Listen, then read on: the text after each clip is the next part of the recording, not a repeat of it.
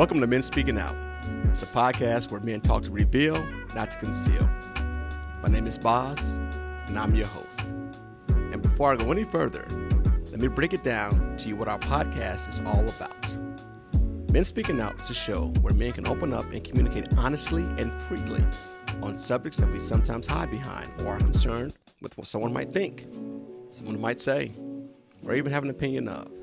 Subjects like expressing our manhood, family, politics, jobs, parenting, relationships, including marriage and divorce, love, commitment, infidelity, sex, and whatever else that impacts us as men in our daily lives.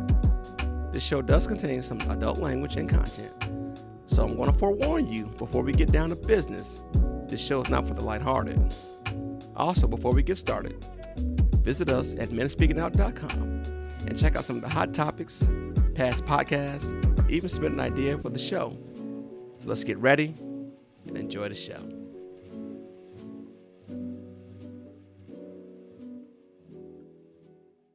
On paper, Danielle and Kristen Sills are the perfect first-time home buyers. Our credit is impeccable. Our savings are in check. We have zero debt, but in this market, we cannot compete. They've upped their budget and widened their search of the Boston area, but the last house they bid on had 29 offers. It sold for about 70 or 80,000 over what the asking price was. And it was a 1,200 square foot home. One of the biggest issues, the lack of homes for sale, 20% fewer compared to a year ago. We've built fewer homes this last decade than any decade going back to the 1960s. So going into the pandemic, we were already facing a housing shortage, and it's just gotten so much worse. A new report finds the pace of construction slowed, creating a shortage of more than 5.5 million units. You can't just flip a switch and create more housing. The advice for buyers, do your research on what homes really sell for, not just the list price, and know your budget and your limit. When might we see the housing market cool down? I think the housing market has already started to cool a bit, but it's not going to be a situation where buyers are going to get a better deal if they wait. Competition fierce, with buyers making big life changes as we move toward a post-pandemic world. This is Boz with Men Speaking Out, and I am honored to have giants on the call with me today. These are just the real estate market. This is not really my forte, but it is a subject I want to talk about. It's called the housing crisis, right? And so, with this being said, and without further ado, let me go across the room here and to share these interesting people, introduce them to my audience. We're going to start with right next to me. We have off the record. We have David Shabazz from Off the Record. He is with the New Home Sales. And David, hey, how you doing, my friend?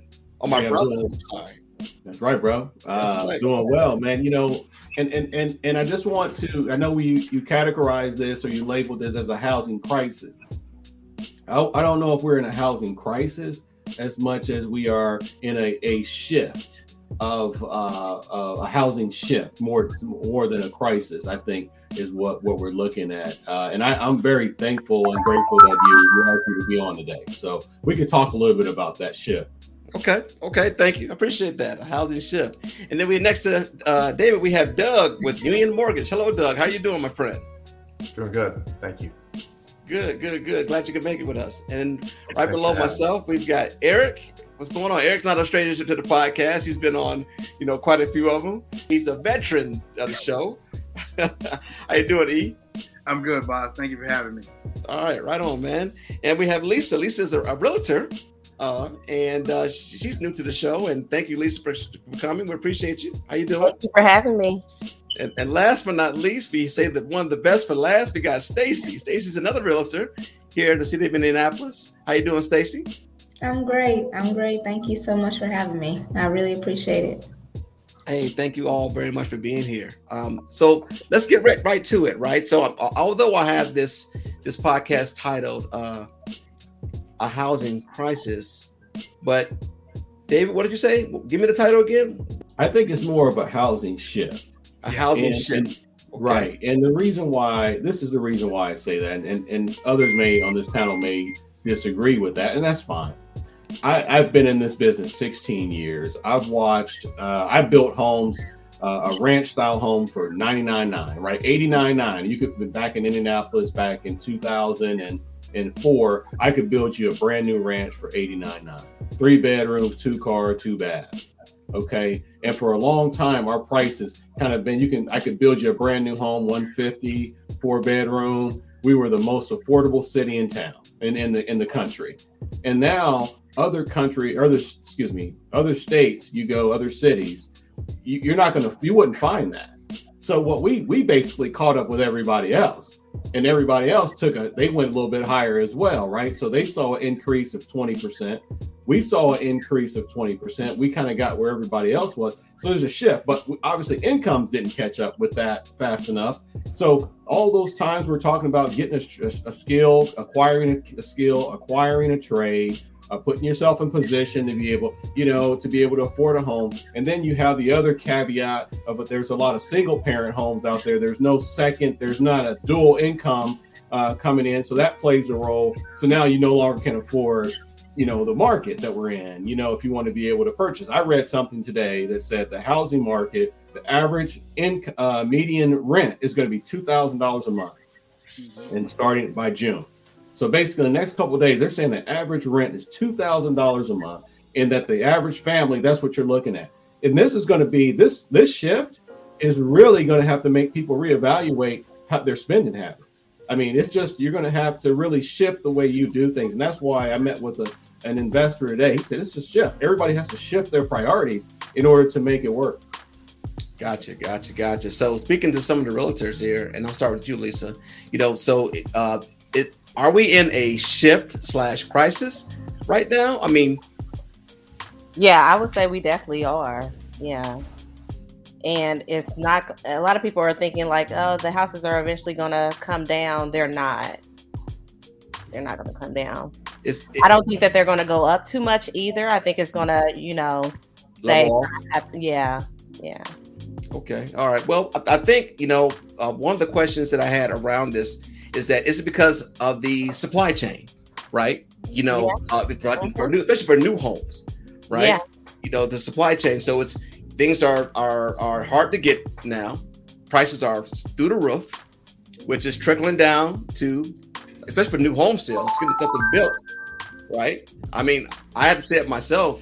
My wife and I, we went out to get a house built. We looked at a home, and it was $700,000. I was like, this is a nice house. We can get it built. It was our final home or favorite home, however you want to word it. And then we go back 2 weeks later, and it went up $20,000. I'm like, what changed?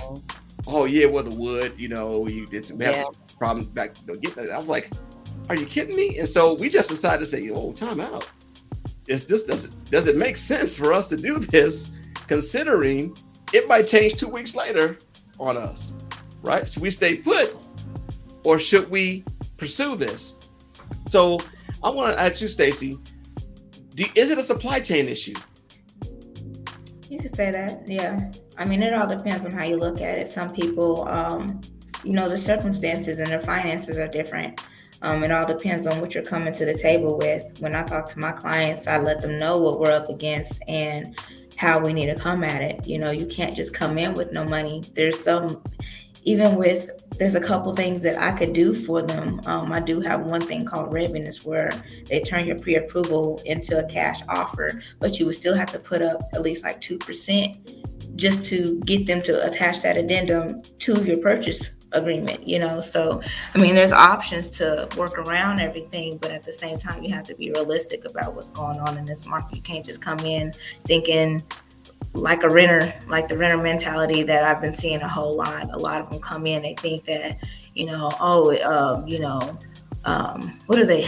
What's those things called? The approvals they do on Facebook and stuff like that. You see all the time where they're like, hey, I can get these approvals. I can make it look like, you've been working here for so long. And, they just try to do all kinds of things right now. And ultimately, you just got to be realistic with your clients. But I do feel like it's. But you did mention something. You said they got to put down like 2-3%, right? It's with this program that just rolled out in Indiana. It's called Ribbon. So basically, you have to be pre-approved in order to be qualified.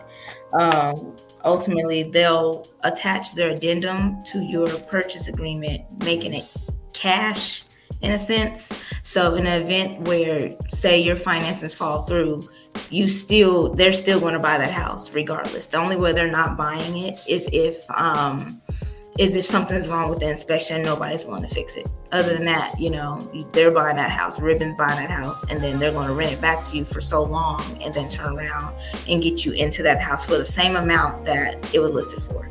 So yeah, originally they have you pay like 2% upfront, and say you do end up using your financing through your original lender, you'll just pay 1% is credited to your closing, and then the other 1% goes to Ribbon because we use their addendum to get that house. So gotcha.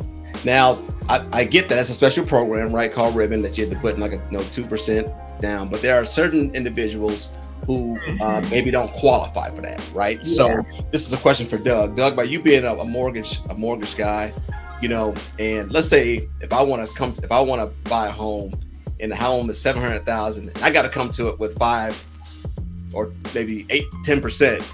That's like $70K. Who can afford that? Right? Yeah.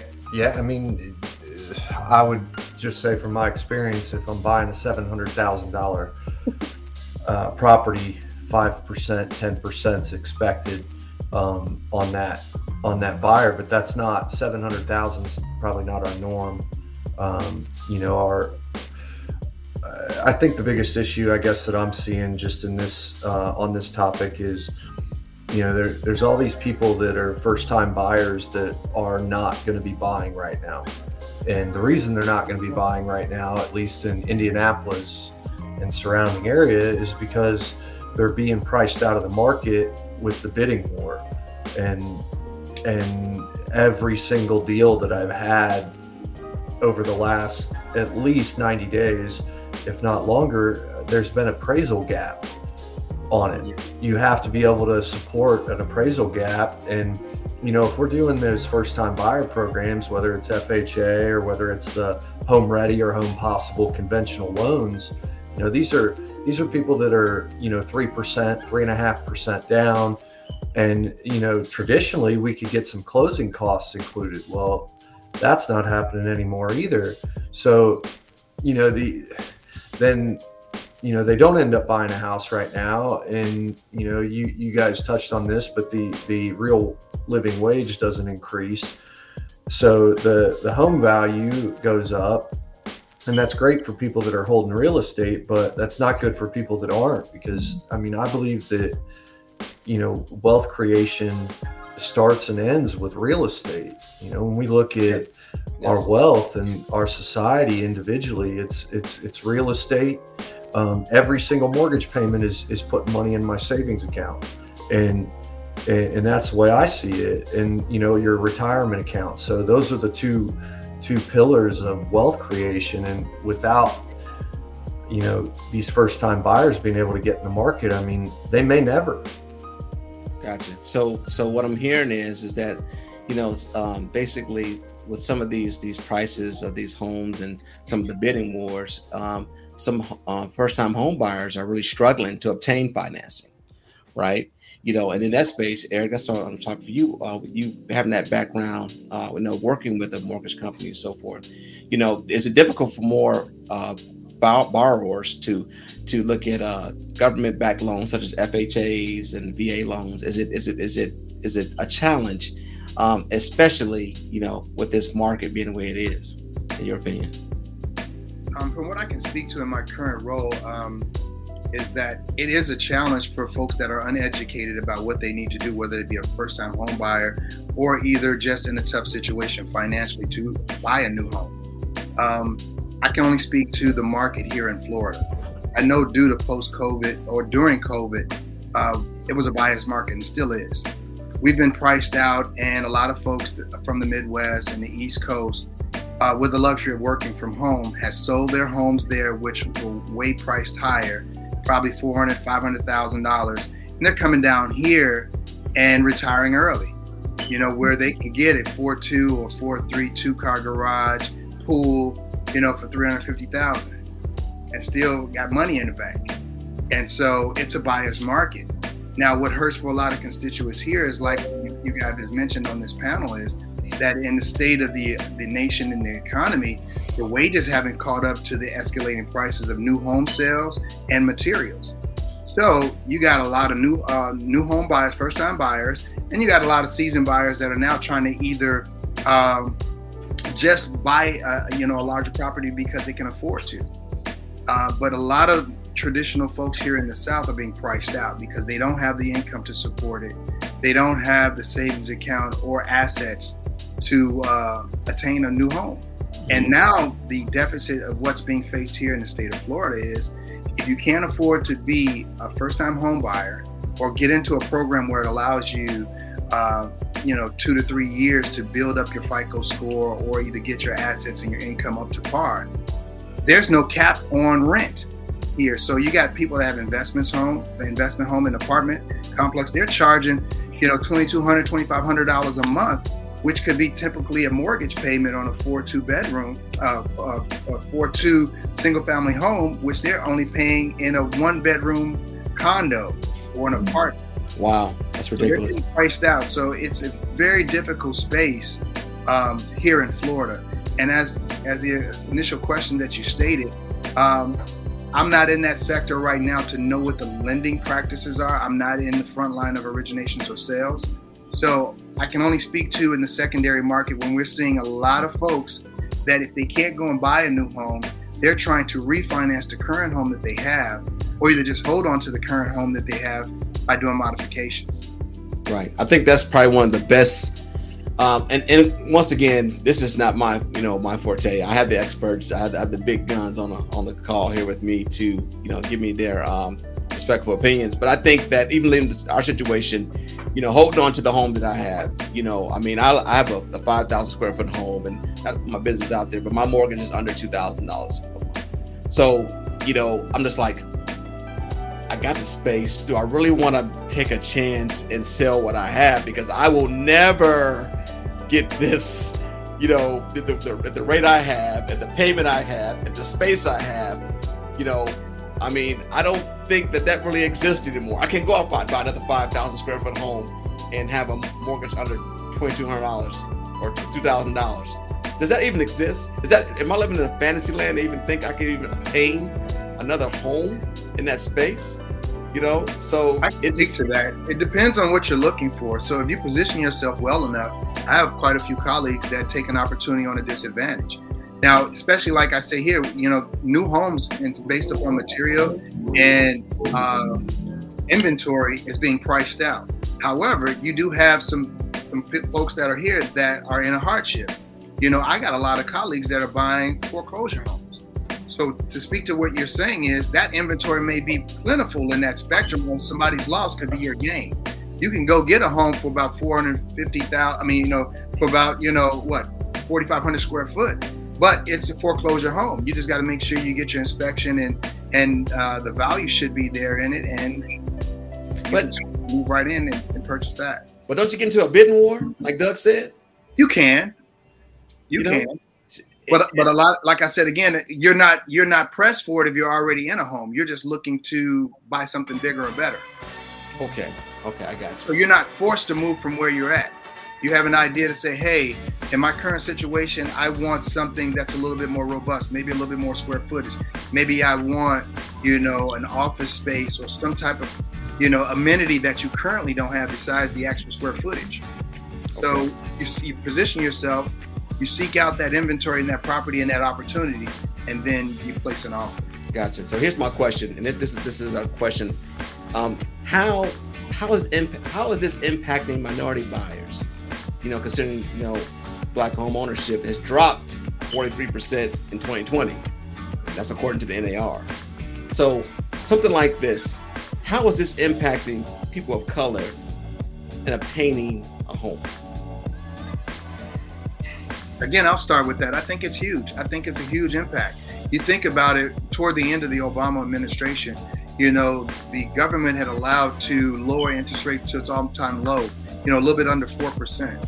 So even though we were still trying to educate minorities to understand what it is to buy a new home and get their credit score right and get their income up to par and get their assets together, the actual low interest rate, it actually catapulted them in still without even really understanding the mechanics of what it is to buy a new home. But now that this shift is taking place, a lot of people are taking a step back and saying, hey, you know what? These opportunities, I think if not, it's been about maybe quarter to 5% that the rate has went up. As far as the government, they've been putting it, the interest rate has been going up 0.25% in the last quarter. So correct me if I'm incorrect, but now that slows down the appetite for people that are uneducated to purchase, because they're like, well, wait a minute, price is going up. I can't get that bottom line rate. And plus, I don't have the FICO score or the income to qualify. So now they put on the brakes, and that becomes a hardship. And then they just say, you know what, I'll stay in my safe space, I'll rent. Yeah, but I mean, I don't know what, maybe 2010-ish. I mean, 5% was decent, right? Yeah. Right. So, I think that these interest rates, there you go. That's the word, right? It spoiled us, right? We got spoiled with the interest rates. I remember when, early 2000s, many of my clients had 7, 8%, 9% rates. And then to see it drop, like Eric mentioned, below 4. But you know what? There are some strategies that I've taken on in the last week or so that have helped keep my clients. I have one with a 4.1 interest rate we locked in yesterday. Another one 4.25 locked in a couple days ago. So there's some programs out there where the rate is still near 4%. And I'm able to get folks into homes that I probably, if I would have stayed with a traditional FHA 30-year fixed program, I wouldn't have been able to accomplish. So there are some tricks of the trade out there, and I think that you just have to be very strategic about how you move forward with your client. So for my realtors on the line, Lisa and Stacy, so when you have a potential customer or buyer who wants to buy a home, they got the credit right, they got all their stuff aligned, it's in order, but they may not get the interest rate that they potentially want. Are they deterred from buying a home just because of the interest rate? Yeah, I've had I'm sorry, Lisa. I've had a couple clients already just want to either back out or have ghosted just because the interest rates have gone up. They look at the interest rate and they're like, oh no, they panic. And I try to tell them, like, it's only a couple dollars, just, it's okay. There's been worse interest rates. I try to calm them down and get them to understand. I put them on the phone with the lender. It still doesn't matter. It's like they get this fear in their head about the interest rates. And I'm like, it's best to just calm down. Let's all come together and talk about it. But sometimes that doesn't work. Like me and Doug, we've had a couple of clients that just ran off. They ran off because they got scared of the market. They're scared of what could happen. They're scared of how much they're approved for. They're just scared. And, no matter what logic you try to put towards them, that fear, it gets them. It does. Wow. What about you, Lisa? What's been your experience? Yeah, a lot of my clients, they get kind of shaken up with the interest rate, but I try to explain to them, like Dave said, they got spoiled with the pandemic. It dropped to like in the 2s. So I said before pandemic, it was still in the 5s. I started in 2018 and the interest rates were around 5.5.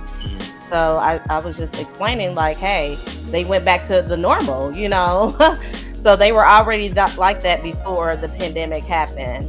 I also tried to explain to them about just buying a property, period.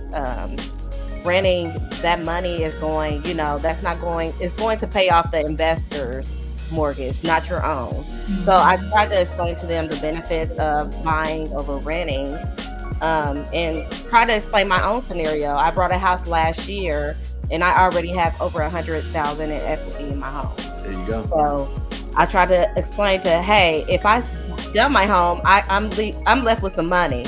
You can't do that when you're renting.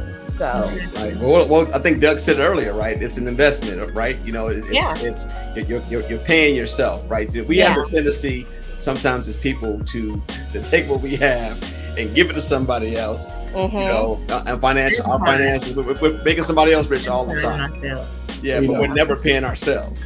Well, you know, Jamil, to go back to your question, you mentioned how does this affect, you know, African Americans and people of color, maybe, and I don't try to lump them into low income and things like that, because that's not necessarily the case and all, you know, but that was one of the questions that we had discussed. And I just really think at this point, you have to be very strategic with your client. You have to be very strategic. You have to be able to say, okay, we're going to set some really clear expectations up front, whether that's including appraisal gaps, whether that's paying additional closing costs, paying the seller's closing costs. I mean, there's a lot of different strategies that you can take that would secure that you're going to find affordable and attainable houses. I mean, there's a lot of people selling a lot of junk out there. There's houses that need to be completely regutted. You know, I mean, there's a lot of options out there. Some plentiful, some not so plentiful. So my point is that having those conversations with your client up front, setting very clear expectations before we even get in a car and look at anything. You need to have some money.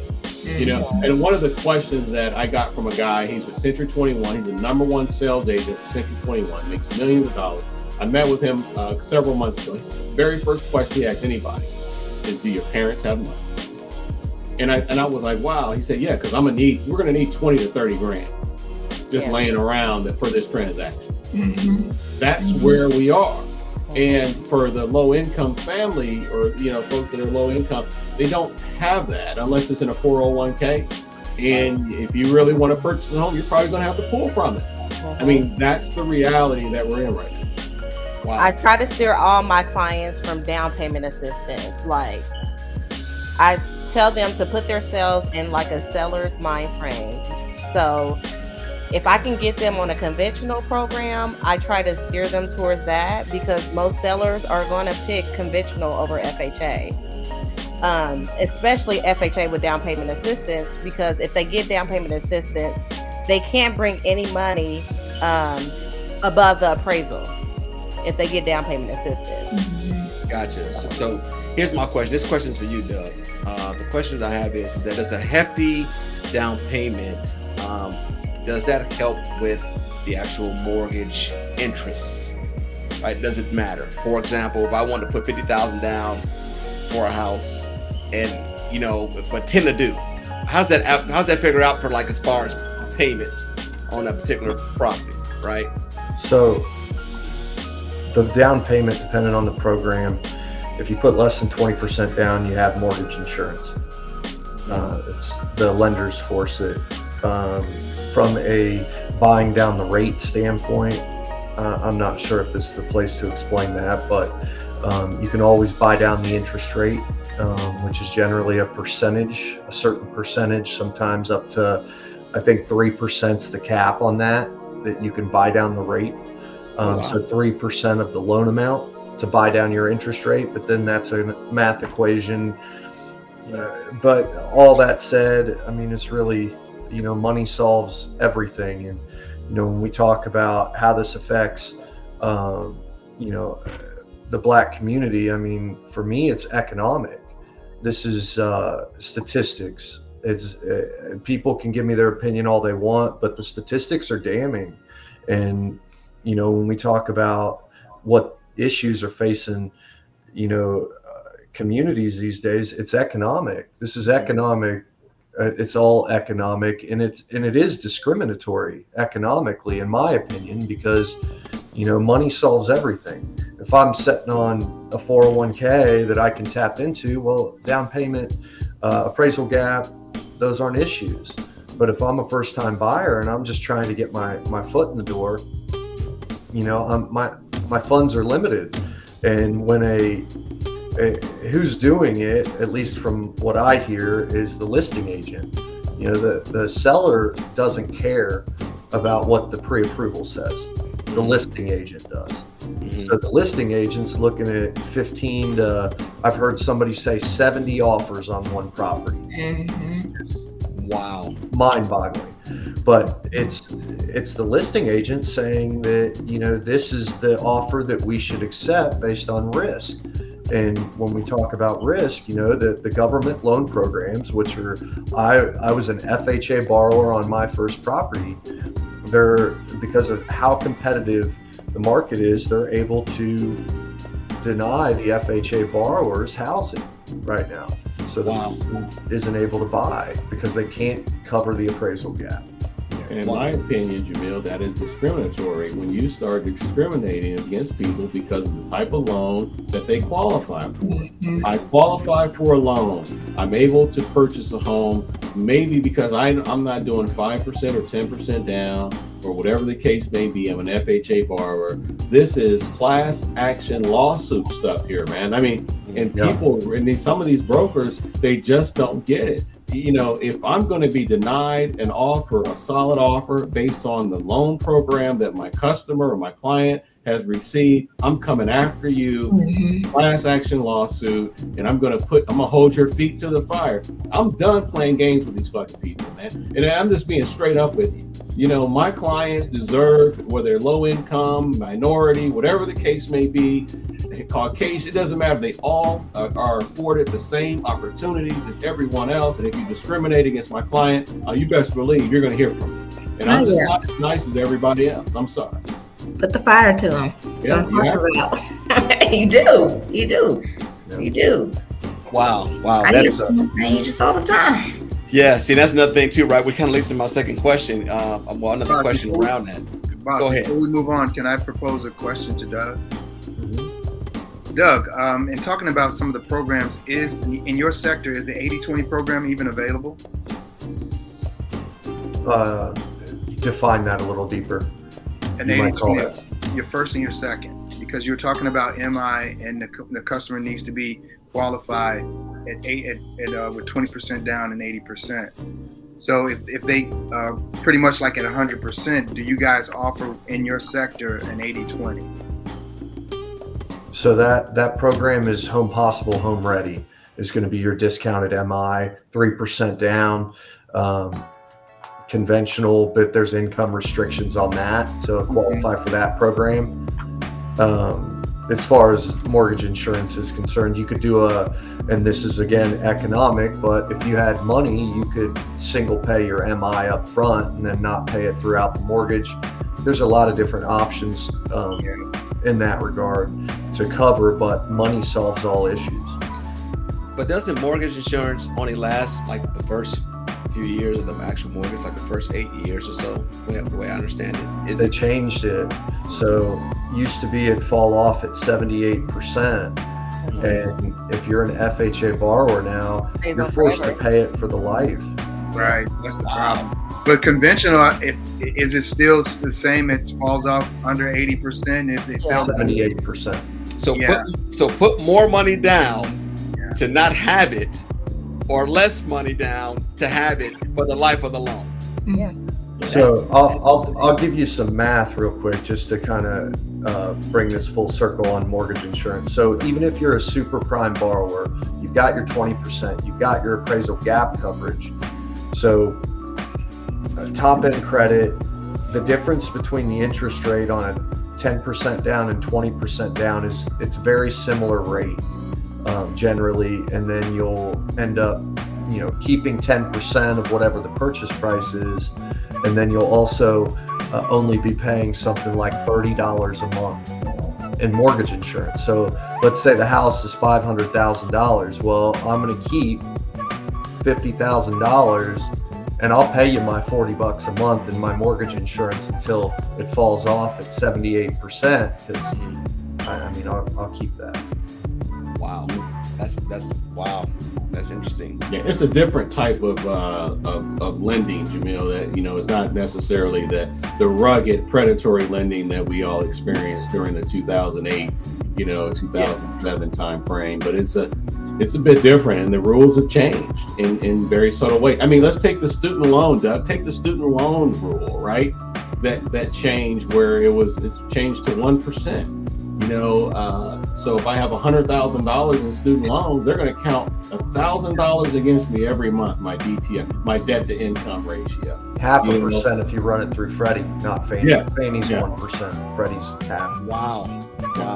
That's And there's ways around that too. Can't you be set up on like a payment plan and they'll count that lesser amount? But if you're like on a forbearance, does that still include? For example, I don't think it can be like a zero. You have to kind of force like a payment, because that's what I did when I bought my house. So they put me on like a $45 a month payment, and that's what they counted against me. Wow. But think of the rule though. The 1% or the 0.5% rule.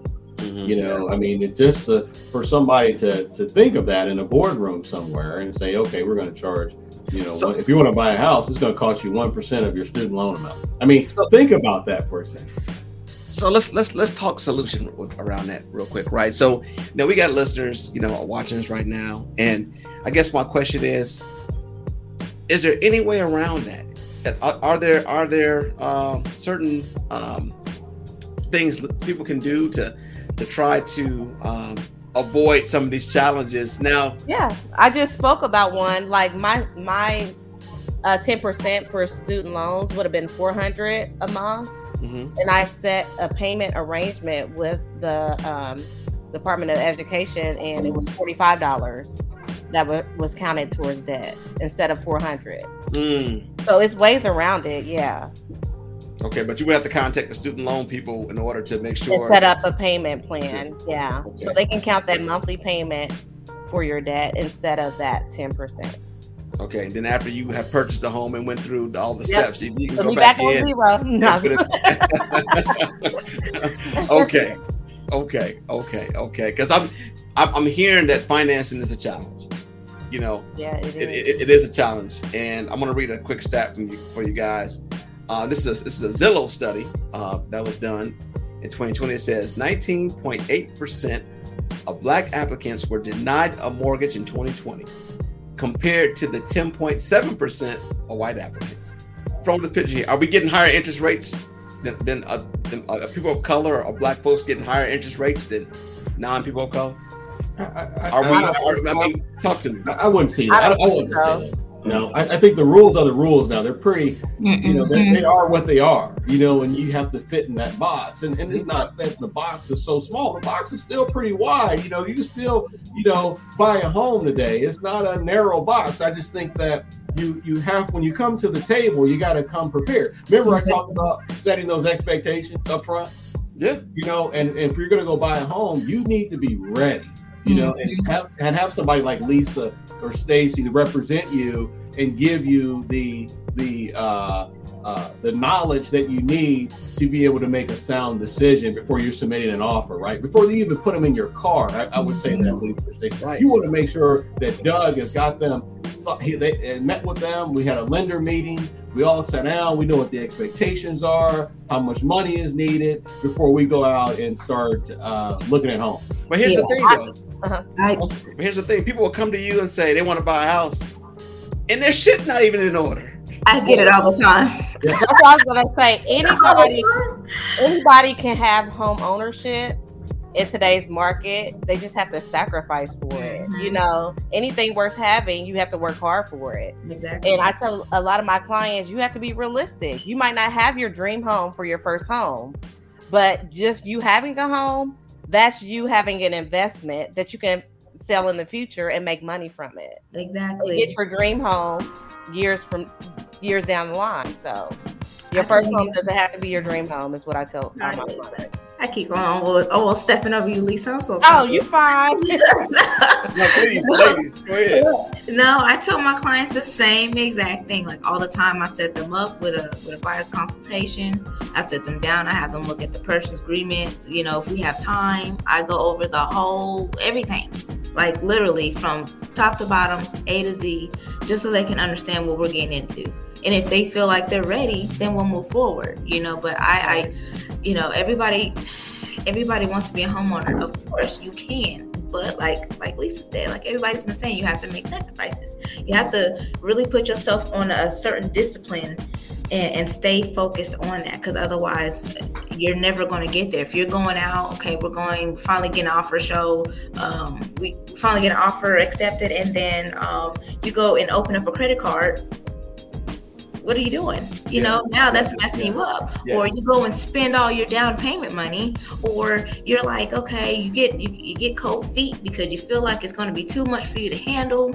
After we've already talked about everything that's going to, come with being a homeowner, you're going to have to take care of your HVAC. You're going to have to take it. You're going to have to handle all those expenses that come with being a homeowner. And a lot of people, they get cold feet, or at the end of the day, they just don't understand the value of being a homeowner, and understanding that once you step in that realm, you're setting your family up for life. That's generational wealth that, if you have kids, I have kids. So, my babies, I want them to be completely set for life. Just one home, holding on to that one home. Like, that's going to be for them for the rest of their life, and then my kids' kids and their kids' kids, they won't have to want for anything as long as they hold on to that house, grandma's house. Yeah. So that's the whole thing that I try to get everybody to understand. Like, like Lisa said, it may not be what you want, but take this little hit for a second, hold on about 3 to 5 years, and then sell it. Or rent it out. Yeah, I try to be an example for my clients. Like, I'm divorced, a single mother of 2. I was a housewife before I became a realtor. So if I could buy a house that's over $200,000, so can you. Mm-hmm. Real estate is up and down. And it was even harder to buy, me being self-employed versus, my clients that are, W-2. W-2, yeah. So I'm just like, if I can buy it. Okay. Yeah. What was up with this mortgage fraud that happened a few years back? I mean, 2008. What year are you? I think it was like 2005, 6-ish or so. They were just giving homes away. That's before my time, before I was in real estate. So James and Eric. Okay. We ain't gotta get in all that. Hey, look. Okay, I am the elder statesman here. I'm probably older than everybody on here. But look. No, I'm not talking about your age. I'm just talking about your experience in real estate. I understand. But look, you're right, Jamil. So literally, you could do a Eric, you may remember those days. You could do a no income doc loan. Mm-hmm. Remember those loans? Mm-hmm. Yeah. If you had a 650 credit score, and you could it was called stated income. Remember that, Eric? Yeah, that as well. Yeah, stated income, stated asset. You had no income, no asset. That was a lot. Yeah, that was a lot going on. Wow. Yeah, you could literally qualify for $1 million home just based on your FICO. Yep. Yeah, no, you didn't need any bank. You didn't need any pay stubs, no W-2s. Yeah. So that was just out of control lending. You know what I'm saying? Like, there were people buying 2 and 3 and 4 and 5 homes that way. And then you had one other one. There's another third popular one called no interest rate. Yeah. Yeah, zero interest rate for the first 3 to 5 years. Zero. You didn't have to pay any interest. Yep. Wait a minute. Who designed these programs? That's a scam in itself. It was a prime buying tool for investors. Yep. You can buy up as many property. When I was underwriting, you can do up to maximum of 6. And at that point, you were renting them out, sitting on them until the equity, would increase on them, and then you would sell them before the actual interest rate would kick in and it becomes due. But what happens is a lot of customers were buying them as single-family residents. And then they got in there and started making their payment, living life. Those 3 to 5 years go by, and then their payment balloons. Yep. Now they get payment shock. Next mortgage payment, $2,000. Way back in the day, they was like, "Where am I get that from? I don't have it." Wow. A lot of them even have to sell or they lose their home. You remember, Eric, when they had the 228, right? Remember that was a big one. People bought the 228 loans. And you were basically fixed for the first 2 years, and then after that, it was adjustable rate mortgage. Yeah. And that payment could go from $600 to $1,200. Their payment doubled, Now they're losing their home. Here comes the foreclosure. But isn't And there not only that, like a cap off, right? I mean, isn't it like percentage? Like, isn't there like a cap off? Like you had, it's like, I don't know, doing some sort of a variable interest rate type loan. Prime +2, prime +4. Yep. Okay. Because that way, those are your arms. And then they would throw a prepayment penalty on top of Oh it. yeah. Which would, stick them to it. They can't even sell it. Now they got to pay the lender a premium of a penalty. Yep. Wow. Yeah. So is that predatory? Yes, that's predatory. Yeah, that was considered predatory. All the prepays, yes. Yeah. Wow. That's so. So I'm hearing that doesn't exist today. Those type of programs or thank God lending that doesn't exist. Well, we're today. not careful. A lot of those Ninas and Status may be back. Well, the bank statement programs are back, but they're back with a 10%. Most of them are 10% or more down. There may be a 5%. I don't know, Doug. You have a bank statement program. Mm-hmm. Yeah, I know some of those programs are back, but the no stated income. I don't foresee those, but you just never know. You never know. Wow. What happened is that those programs were for investors, and then the public found out about it. You know what I mean? And then the public. Goldman Sachs self-employed. Yeah. But some people went to jail for that, though, right? Didn't some people go to prison for taking part in this mortgage fraud? Well, not necessarily. I think that was more so. Bernie Madoff went to jail for other stuff, but you think about a lot of the big heavy hitter lending institutions were fined heavily, and then they had to sell off a large portion of their assets. Wow. If you think back when that finally dissolved and the courts, laid the gavel on it, you have Bank of America doing a huge split. You had Citibank had to sell off some shares. Mm-hmm. A bank that I worked for over 15 years, they completely dissolved and moved out of North America, HSBC Bank. Oh yeah, I remember them. Yeah. They were big. So when the government, laid the hammer down on a lot of lending institutions, a lot of them had to pay the restitution or just fold completely. You look at Countrywide, they used to be in business years ago. Yeah. I remember that. Yeah, they had commercials and everything, but they were really big. Wow. Wow, that's very interesting. Thank you. What happened is that you had these programs and then you had everybody started buying houses, right? And one of my friends built a house. I said, man, shoot, we both got to graduate the same year. I said, where did you build your house at? I went to the model. I said, okay, let me go over here and I want to try to build me a house. You know what I mean? And then that's how it happened.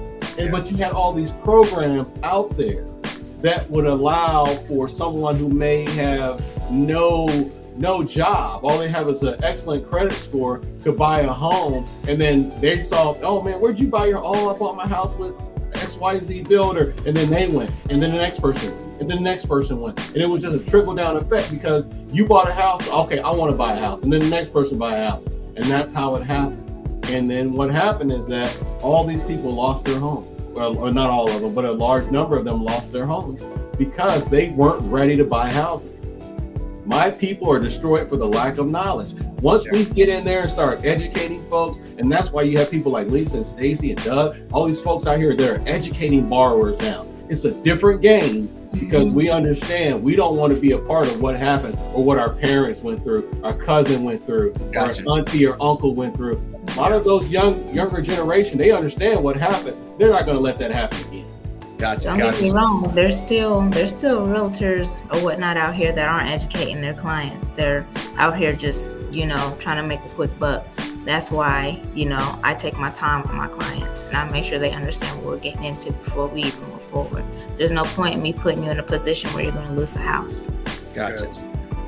Question 2. Now, tell me about this. I list my house. I get, people to bid on it or to put offers in on it. But I want to stay in my house after it closes. And I want you to pay the mortgage while I stay here because I ain't ready to move yet. It's a seller's market. The sellers can get whatever they want. Are you kidding me? Yeah. I did that when I bought my house. They stayed 30 days after I paid for the house. So Yep. But wow. Most lenders won't let it go past 30 days though. Mm-hmm. Well, I say that to say this. There was a house that my wife and I were looking at, and I believe it was a beautiful home. It was a beautiful home. It was within budget. Had all the bells and whistles and wet bar and all that stuff on. And so I said, hey, I want to put an offer in on it. And so, working with a realtor, we had a Zoom call, and said, okay, well, this is what they're asking. They're asking, for you to put this money down, but they want you after closing, they want to stay in it for like another 3 months. And they didn't want to pay any rent or anything. They just wanted to stay there. I'm like, are people that bold to even ask to stay in the house without paying a goddamn dime? Yeah, they can do it. They can do that. There's a couple of lines in the contract where you can say where you're going to pay, like damages, or if they're going to do rent back or whatnot. But they got at least have renter's insurance, right? Because they don't own the home anymore. I own the home. And it's I own the home and your insurance in place. You'll still have your homeowner's insurance in place. Right, but help me understand this. If you get an apartment to rent, a requirement for some apartments anyway, is you to get renter's insurance. Yes? Yeah. The apartment itself has insurance, but you still got to get renter's insurance for your 400 square foot. For your personal stuff. So yeah, if they want their personal things, then yeah. But they ain't got nothing to do with you, their personal property. Right. So they can destroy the house in them 3 months, and when you take possession. No. I have a question. Your homeowner's insurance will cover the house itself. Right. It will, but it also has to stay in the same. Your realtor has to write that in your purchase agreement. Yeah. And it's in the same condition, Because then you can take them, like you can get them for that. You can't do that. So you have to protect your client.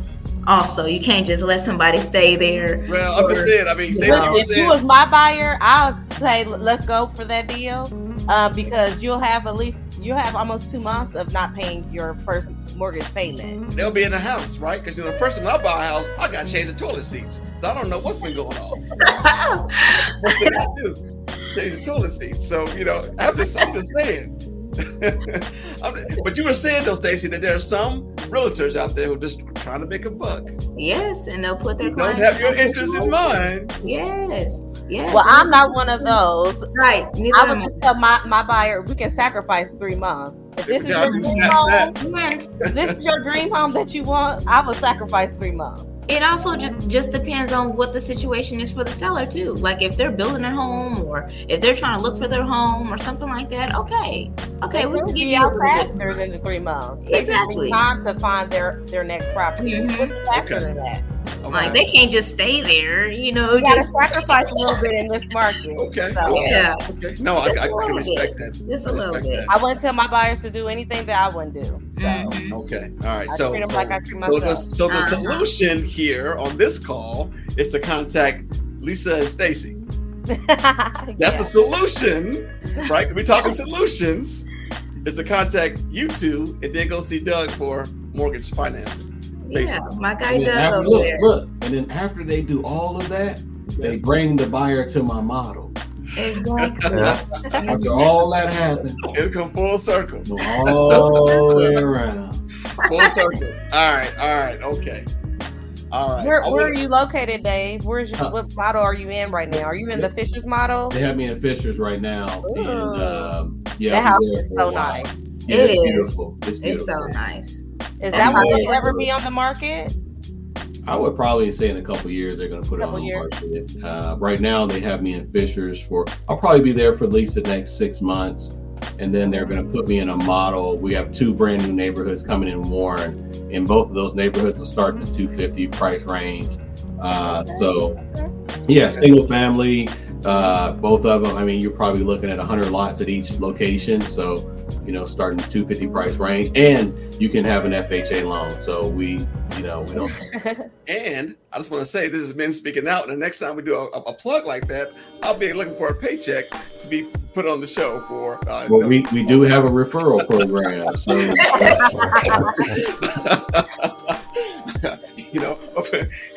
I'm just teasing. Okay, let's talk. This is the last subject I want to kind of get into. Gentrification. Right. That's crazy. Right. It has the power to displace low-income families, or more often, prevent low-income families from moving into previous affordable neighborhoods.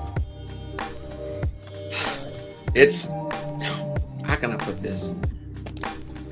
It's very disheartening to see, like, down like on 25th and Capitol, right? Down those areas over there, and to know 20 years ago, people, those homes where you didn't even want to look at them, didn't even want to be bothered with them. And now those same properties out there on Broadway and Capitol and things of that nature are being revamped. And these tax sales, people are getting these homes for a little bit of nothing and turning around and putting money into them and selling them for $400,000 or $500,000 that 25 years ago wouldn't even go for $75,000 for that matter. So what's happening here, right? What's happening in that space, right? Is property is it the taxes, right? Are they pushing people out of those neighborhoods to bring people from the suburbs back into the city so they can get to work quicker? They're not driving from Fishers for a whole hour up and a whole hour down. That's 2 hours on the road to get to and from work. What's happening? How can we? Let's say this is a joint effort. How can we stop gentrification? Is it tax relief programs, zoning laws? I mean, talk to me. You guys are the experts. Go ahead. Well, one thing I can say, I wish it was like a cap on investors on how much property they can buy in this market, because that's who I'm seeing buy in that area the most is investors. I do have a client that's buying in that market next month, and she's buying it from her grandmother. So her grandmother is going into a nursing home, and she's basically getting that house on a short sale. So. But driving down that street, it looks like it's a lot of investors that are trying to do flips in that neighborhood. Yeah, I mean, I got to admit, me and my little brother were talking about doing that a few years back too, right? Saying we saw an opportunity, and they're not getting those houses for low; they're getting those houses for close to $2 investors. So, Well, one of the things that I did, Jamil, as you know, I had an opportunity to meet with Congressman Andre Carson. And we sat down and we spoke about this very topic, gentrification, not only affordable, but accessible housing. And so on the 3rd of June, I'm meeting with the mayor's office and the Department of Workforce Development and some other folks downtown. With Congressman Carson, to figure out land acquisition near downtown, in those spaces that they own, that we can build homes on and make them affordable for families.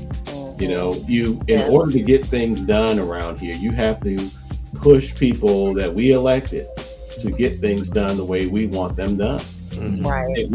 If we continue to go about things carelessly and without providing folks with some type of push, or we got to, like my mother used to say, sometimes you got to light a fire in their ass. You know what I mean? You got to get them moving. You got to get them up and rolling. And sometimes you have to do that. And we voted for them. You know what I mean? Like we not saying people here, but folks voted them in.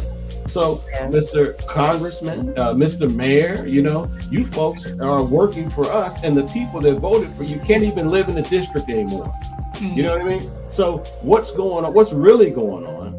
Do we need to vote you out and get somebody else in that can vote and that can push our interests, being a part of the political system, the political democratic process is exactly what we as people need to do. You mentioned last night on a different podcast, get out and vote. Well, we need to get out and make these people understand that our votes matter. So I'm very gracious for the opportunity to sit with the mayor and the congressman and all those folks, which, you know, is great. But at the same time, what can you do for me? Right? What can you do for the people that I represent in my city, that I love this city and I love the folks that are here? And how can I get that message and take it back to people like Lisa and Stacy and Doug and all the folks that I work with and say, you know what? We got an opportunity to help some families. That's what it's all about. And that, Jamil, is the secret sauce. It's trying to figure out a way, how can we, mobilize, right? Mobilize and figure out ways to be innovative and utilize strategies to improve the condition of our community. And we do it with everybody. It's not a secular thing. We don't work in silos. We bring everybody together to make it work harmoniously. And I think that we are on to something great.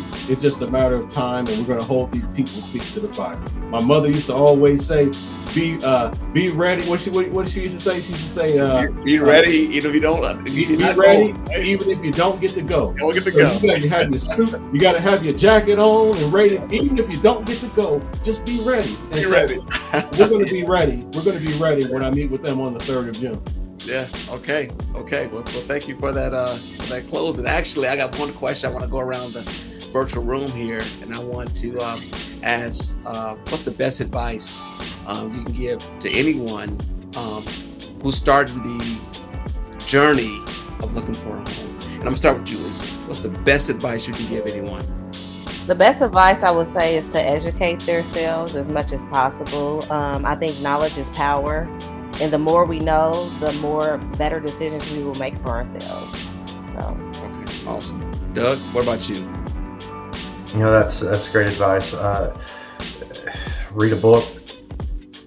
Life doesn't stop when we get out of college or high school, wherever that stopped. And education is a community. And, you know, we talked a little bit about that. You know, each one teach one. You know, something happens in the community and I hear about it, I want it. But sharing the right information is extremely important, because, you know, we grow together, and I don't feel like collectively that we are all in unison sometimes with just the information. There's a lot of mixed feelings, especially if you turn on the TV or look at your phone. So, you know, surrounding ourselves with the right people and experts in our field, people that we can trust, that have our best interest in mind. That's, in my opinion, the first step. Best advice. Gotcha. Brother David, what's the best advice you can give someone looking for a home? Oh, you know, the best advice I think I've given clients over the years is you know, make sure you have your affairs in order. You know, when you're doing business, you know, let's do business. You know, it's not we're going to develop a relationship, but also understand, like Lisa said earlier, you know, this is not going to be your last home, right? Yeah, it's a huge investment, but this is just the first part of, especially when you're working with first-time home buyers, what I'm alluding to, is to have your affairs in order, understand credit, you know, and don't take everything so personally. When I tell you, hey, these are the things we need to do, A, B, C, and D. Are you just not trying to help? You know, they'll say, oh, you're not trying to help me. No, man, I'm trying to help. I'm giving you what it is that you need to be successful in life. But the problem is some people that don't want to listen. So the best advice I give is don't take everything so personally. Have an open mind, have an open heart, and then we can find a solution to your problem. Okay, right on. What about you, Eric? What's the best advice you give someone looking for a home? Ask any and all questions. There's no such thing as a bad question. They could never not ask enough questions. Okay. Stacy, saving the best for last. Tell me, what is the best advice you give someone looking for a home? Really, it's a combination of what everybody said. Honestly, be open-minded, because if you're closed-minded, if you're not willing to be teachable, then how are we even going to help you? How are we going to get you to your destination? How are we going to get you to that final step of generational wealth. What are we doing here? You know, if we can't even talk to you and be frank with you, be upfront and let you know what you need to do, and you're combative about everything, then we're not going to be able to help you. And that's just being completely honest, just being open-minded, being teachable, being ready and prepared, educating yourself. If you don't know where to start, you know, you got two amazing realtors on the line here that can definitely get you where you need to be. And trust me, I'm going to tell you what you need to do. And if I don't know, I know 1,000 people that do. So that's just one thing that, you know, you have at your disposal here is just to, if you don't know something, find somebody who does. And everybody on this call here, we definitely know what to do, and we'll get you to where you need to go. Okay. You know, Jamil, you know, on our first day of school, you know, we all had our brand new kicks, right? We had our clean socks, brand new socks and jeans, nice designer clothes, right? We were ready, right? We had our book bag and brand new erasers and pens and notebooks. And that's how you got to be when you buy a house.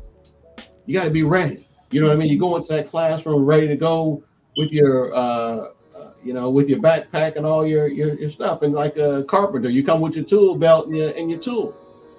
Buying a house is the same. It's the same analogy, man. Same philosophy. I always say proper preparation prevents poor performance. Yeah. And that's just what it comes down to at the end of the day. Mm-hmm. So with that being said, I got these heavy hitters on here, but everybody's from the left and the right. I'm loving it. Hey, I want to thank you all very much for you know, for taking your time to spend with me. I'm honored, you know, here on this Thursday night, and you guys are wonderful. Thank you. I appreciate you guys so much. And man, I'm gonna go do some research now and you know, help somebody else. I'm gonna spread the word. And the next time we have plugs for real estate agents, mortgage companies, and home builders, I'll send you an invoice. It's all good.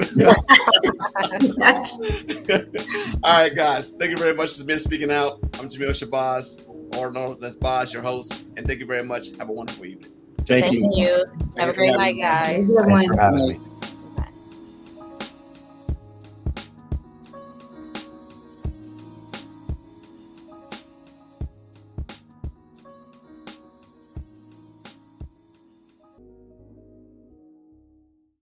Thanks for listening in. Hopefully something shared today was inspiring, motivating, and will give you the ability to be a better communicator. Most importantly, now you know you aren't alone in this struggle. So join us next time as we take on another hot topic on Men Speak It Out, where we talk to reveal, not to conceal.